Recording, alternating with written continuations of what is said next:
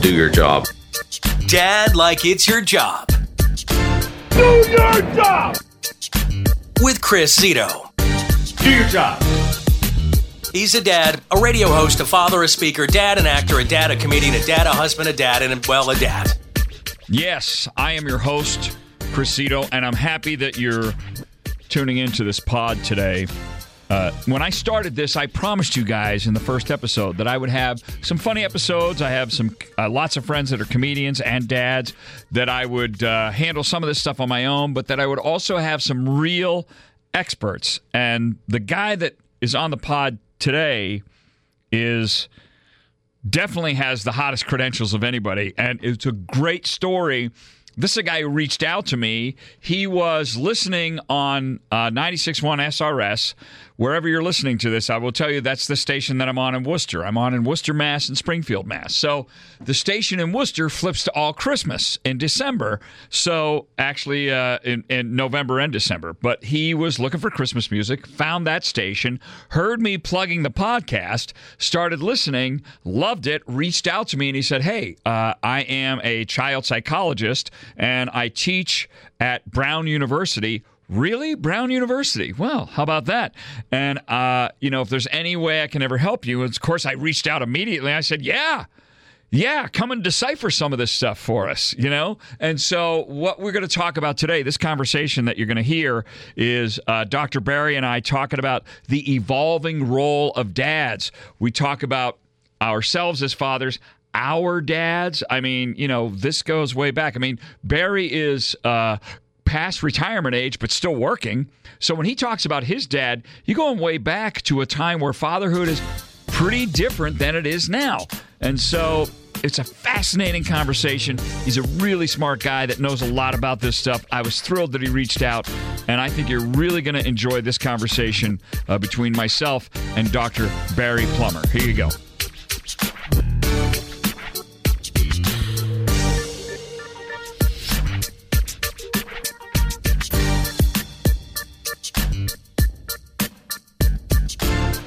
Dr. Barry Plummer, what a thrill it is to have somebody this smart on my podcast. That's very humbling for me to hear that. Well, you come with the credentials, obviously, and I had promised my listeners when I started this that we would have, they know me as a comedian and as a radio host, but I promised them that we would have some comedians on, but we would also have some experts in this field, and I'm thrilled that you are on talking about this, because one of the things that blows my mind these days as I'm out talking to dads and I'm doing the talk, Dad Like It's Your Job, is how different being a father is now than it was even, say, 40 years ago, which isn't that long ago. No, it's not at all. Reminded by that as we talked, when we talked, I just thinking back as my role as a father and now as a grandfather, how that's changed. But I also thought about my own dad.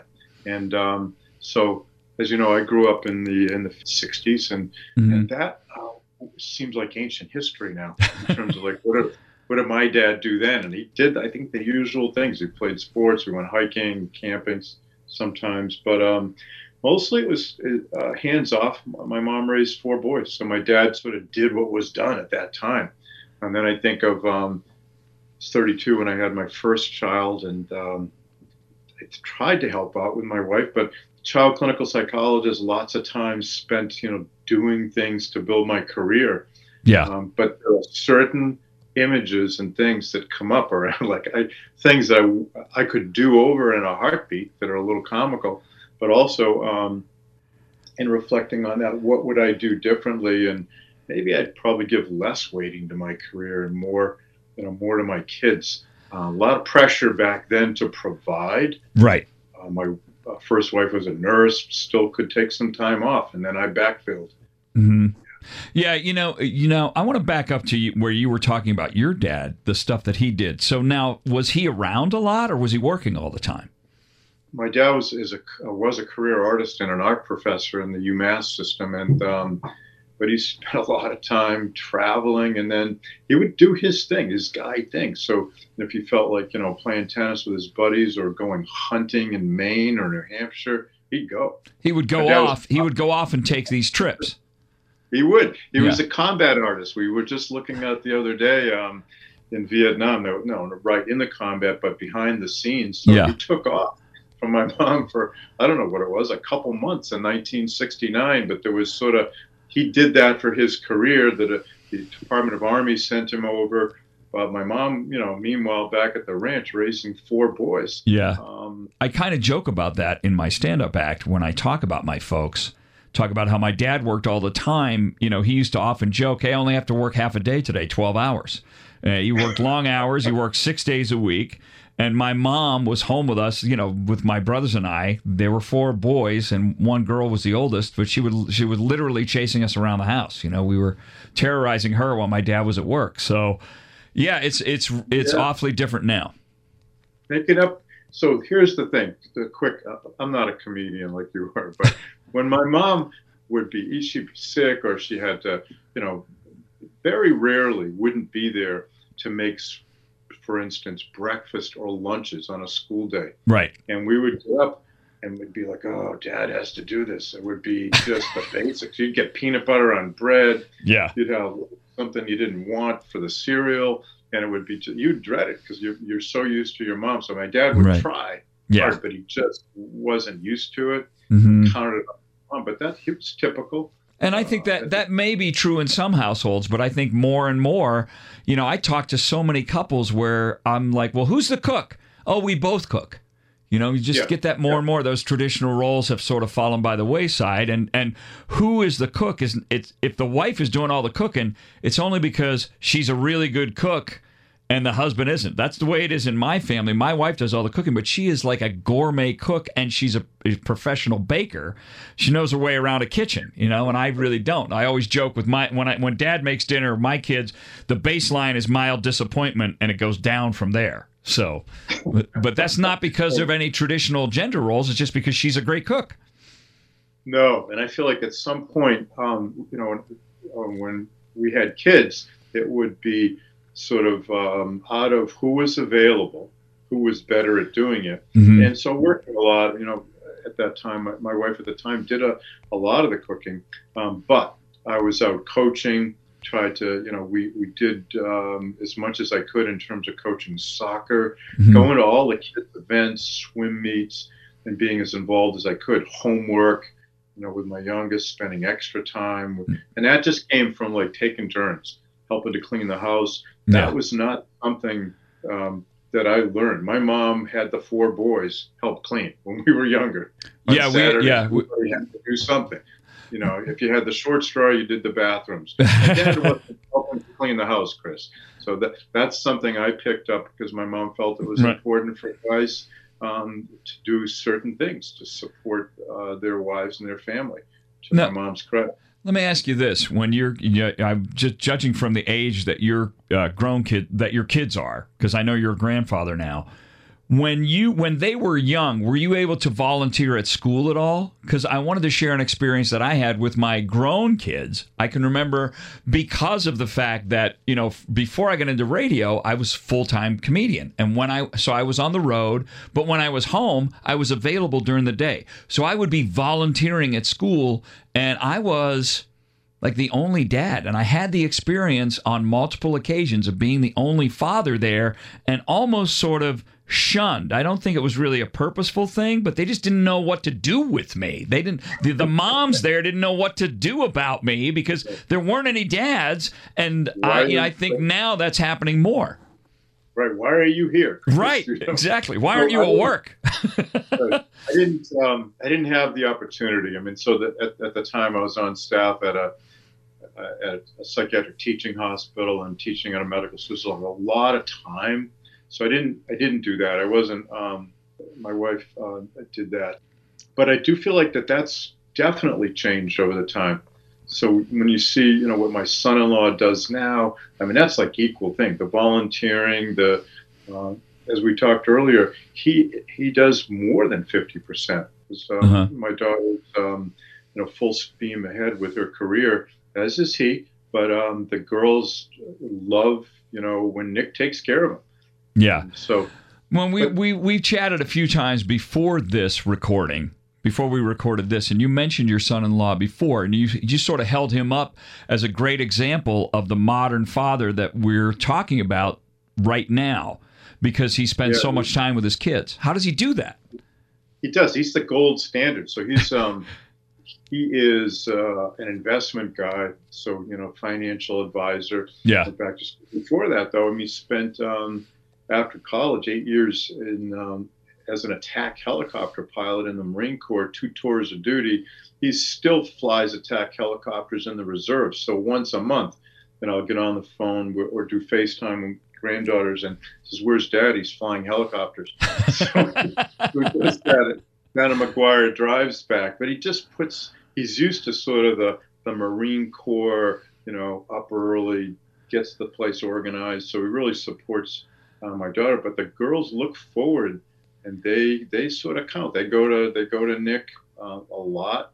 They miss him a lot when he's not there. Sure. But he does, the pickups and the drop-offs, and more than shares that with Katie and loves it. Yeah. You're with him, and you kind of see that. So I look at that and say, geez, why didn't I do that? Yeah, I know. Well, it was a different time. I was taught the same thing. I watched my father, we're 5 kids. My mom didn't work. He was working all the time, and I can remember being a little kid thinking, how come Dad's never, I want to see Daddy. Daddy's never home. I grew up and I had kids, and I was like, oh, that's why Dad wasn't home. Somebody has to pay the mortgage and, buy the groceries and all that stuff, But your son-in-law, it's interesting to hear you. I didn't realize he was this, a Marine combat helicopter pilot and now a girl dad.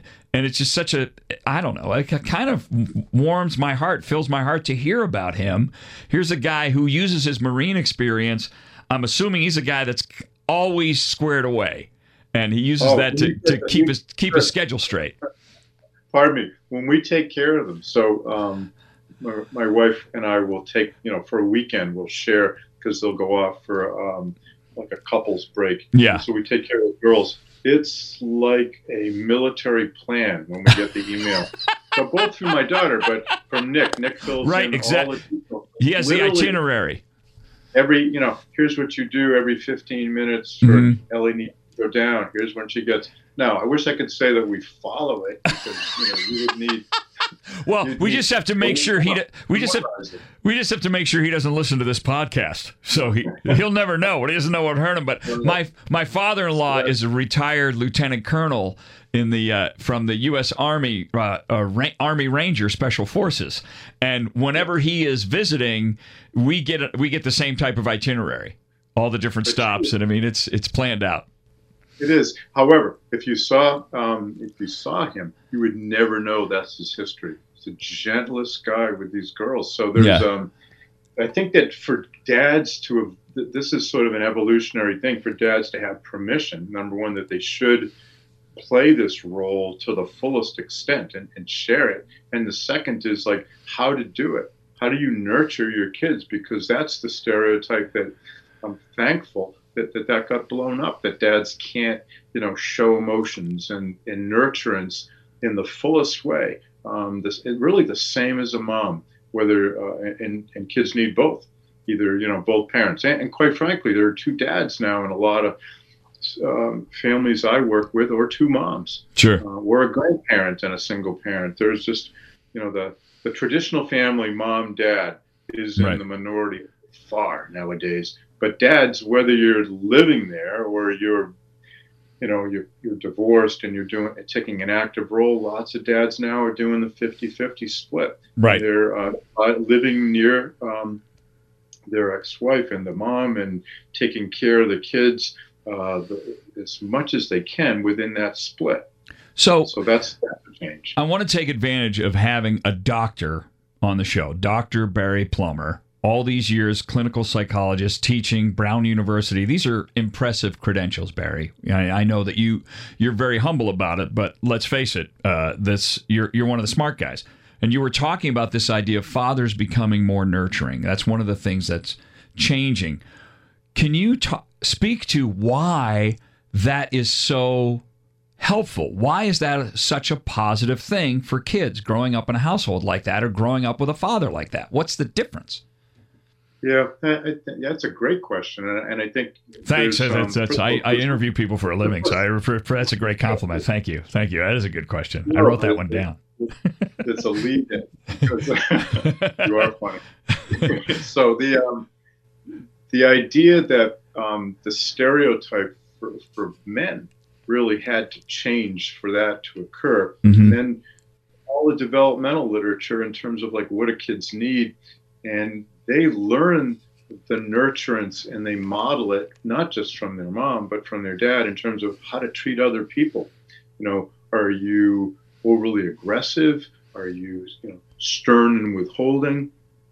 Or do you show that kind of warmth and the range of emotions that you want your child to show later on, boys and girls, but girls paying attention to dads just in terms of emulating, what would a good partner be like in the future? And moms showing the same kind of thing.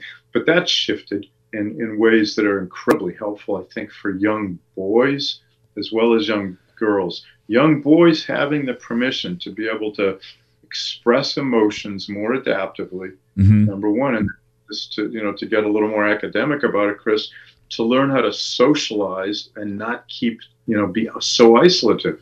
That's one of the key things to get you through life, and yes, it contributes to your overall health, not just your fathering role, but to show it as a father the earliest years, and to model how you're around others, how you are not just having the child's mom do that, but you're showing how to be around others as well as nurturing and taking care of your own kids.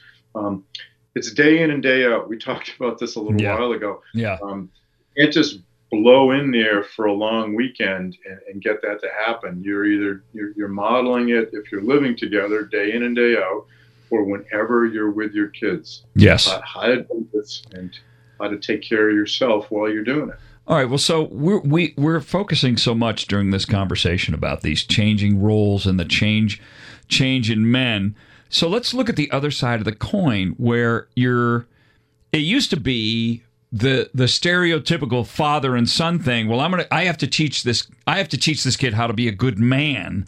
It seems more the emphasis now is just being a good person, because all the things that we used to think of, when I think of my father telling you, do what you say you're going to do, and you have to treat other people the way you want to be treated. Now, I'm not sure why that only applies to men. It seems like that's just being a good person. And so how do we, on the other side of the coin, how do we jive that with guys that are worried that we're losing masculinity? I think that's a conversation that guys have to have with each other. That's not just something, the women in your life share with you and say, good, I'm glad you expressed your emotions. It's nice to see the feminine side of you. I think we have to rethink those stereotypes and role expectations. And so guys do that best with each other. And they do that. And we're not particularly good at it, Chris. So buddies getting together and going to a Celtics game, for example, and having some beers doesn't always include, like, how do you feel, Chris? Right. How do you feel like today as a father? It's like, how do you feel? How's it going? I touch on that in the talk. I talk about this idea that, like, when moms get together, you can get a few moms together that have never met, and they're doing something with the school, and within about a half an hour or so, they know each other's life stories. But, when guys get together, you talk about the job, you talk about sports. We're very superficial. So one of the things I encourage dads to do in my talk is, maybe go one-on-one with someone you're close to and have a go-to guy that you can have some of these conversations with. Because I talk a lot to young fathers, and one of the things I try to let them know is, I know you're terrified because you're young and you don't have any money. Here's a surprise. Guys in their 30s that have money also terrified when they first become a father. And we don't learn these things from each other too easily. Yeah, because you're right. We have them, those feelings, those thoughts, but we keep them to ourselves. And one at a time is a great way to do it. Guys together as a pack makes it even harder, because you have to you have to feel vulnerable when you're doing that kind of thing. You do feel vulnerable, and it's easier to do it with a close buddy, or a close woman friend who you know will nurture that, or your wife helping you along with that. I find that's always been helpful for me. My wife now is like very much can read me better than I read myself. That facial expression will come up and I'll be like, okay, I know that's what you're feeling. Why is it that you can't say? So at every level, I think guys are being encouraged to be more vulnerable and be more expressive. But the important thing is as a dad, because then you carry on the tradition, then your son or your daughters see that in a guy, but your son also sees it as that's a good, for example, I have colleagues, there's a buddy who's a psychologist a few months ago, had a really delicate eye surgery. He's divorced, lives on his own, but I knew he was worried about it. And another good friend of ours. So we go to that level, which is like, dude, that's not a problem. To say that we're going to come over and stay overnight, take care of you, because there's nobody else really to do that immediately. But first, you got the tough guy stuff, and right. That's the facade. So. Now, the other thing that, when we first spoke, as you asked me to do this, there's a quick aside. Unfortunately, being a child psychologist is you're the hardest on yourself as a person, but also as a father. So as a father, you're thinking, this just is going to go flawlessly. Yeah. So my daughter yesterday, I said, there's someone has invited me onto a podcast on fatherhood. She said, you're not bringing up this or that. So there was my youngest. She had her concerns about what you might reveal about the family, huh? I had knee surgery. I'm on the bike in the family room. Yeah. And Shannon's always very just like strong-willed and young woman. So she didn't like the idea that there was something on the TV, and I was going to keep on it because I'm on the bike. The next thing I know, like a boomerang whizzing in front of my face is the remote. She chucked it over my head, and it just sailed in front of me. And I'm looking over at her and said, you have 10 seconds before I get off this bike to get as far. Now, I've never hit my kids. Right. But I'm thinking, you say and you do things like a human being you wish you could take back. Yeah. Well, you're just human. Doesn't matter, the letters after your name or what you're supposed to Sure. do. Yeah, I'm glad to hear you say that, Barry, because I know that you're here you are, this expert, and, you're still, like you said, human, making mistakes. We all make mistakes when we parent, and, we're all doing the best we can. It's a heck of a thing for our kids when they get older and they realize, oh, wow, mom and dad are just people.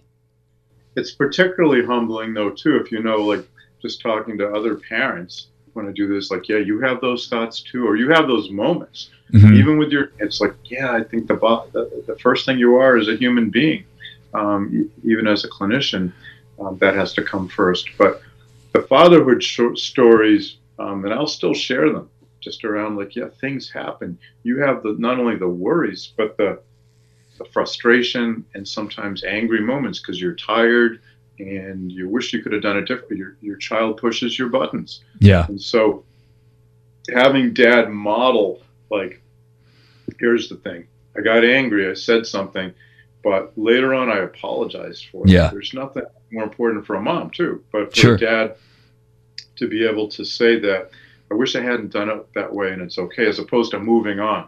Right. It's like, okay, no harm done. We're not going to talk about it, but I wish I hadn't done it that way, and I'm sorry, that I did, and then move on.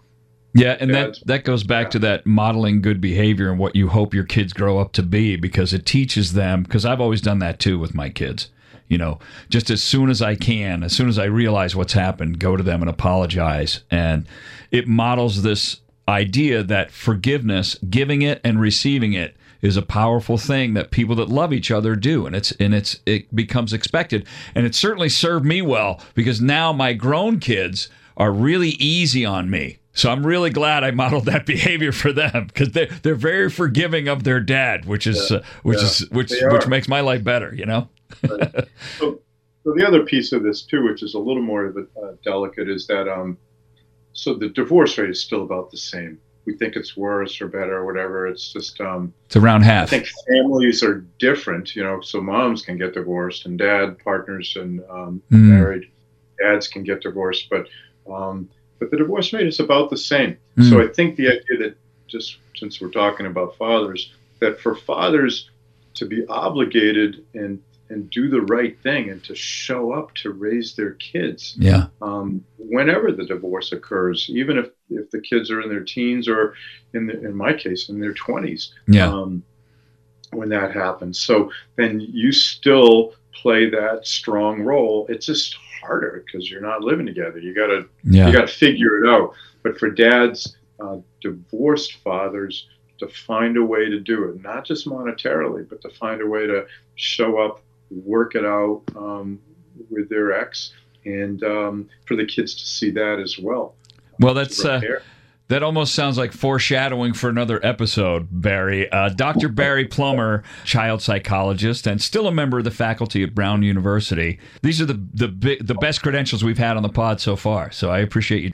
Yeah, and I love the podcast. I've actually listened to all your episodes. You do a great job. I think you help in so many ways your guests feel to be disarmed, and so good stuff. I'm glad you're doing it. Thank you, Barry. That means an awful lot to me, and we're hoping for big things from this pod. It's very, very. This is a topic that's very close to my heart.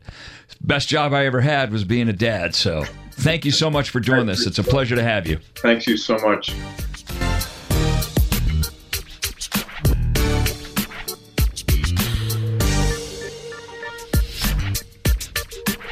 So there you go, Dr. Barry Plummer, one of the smart guys.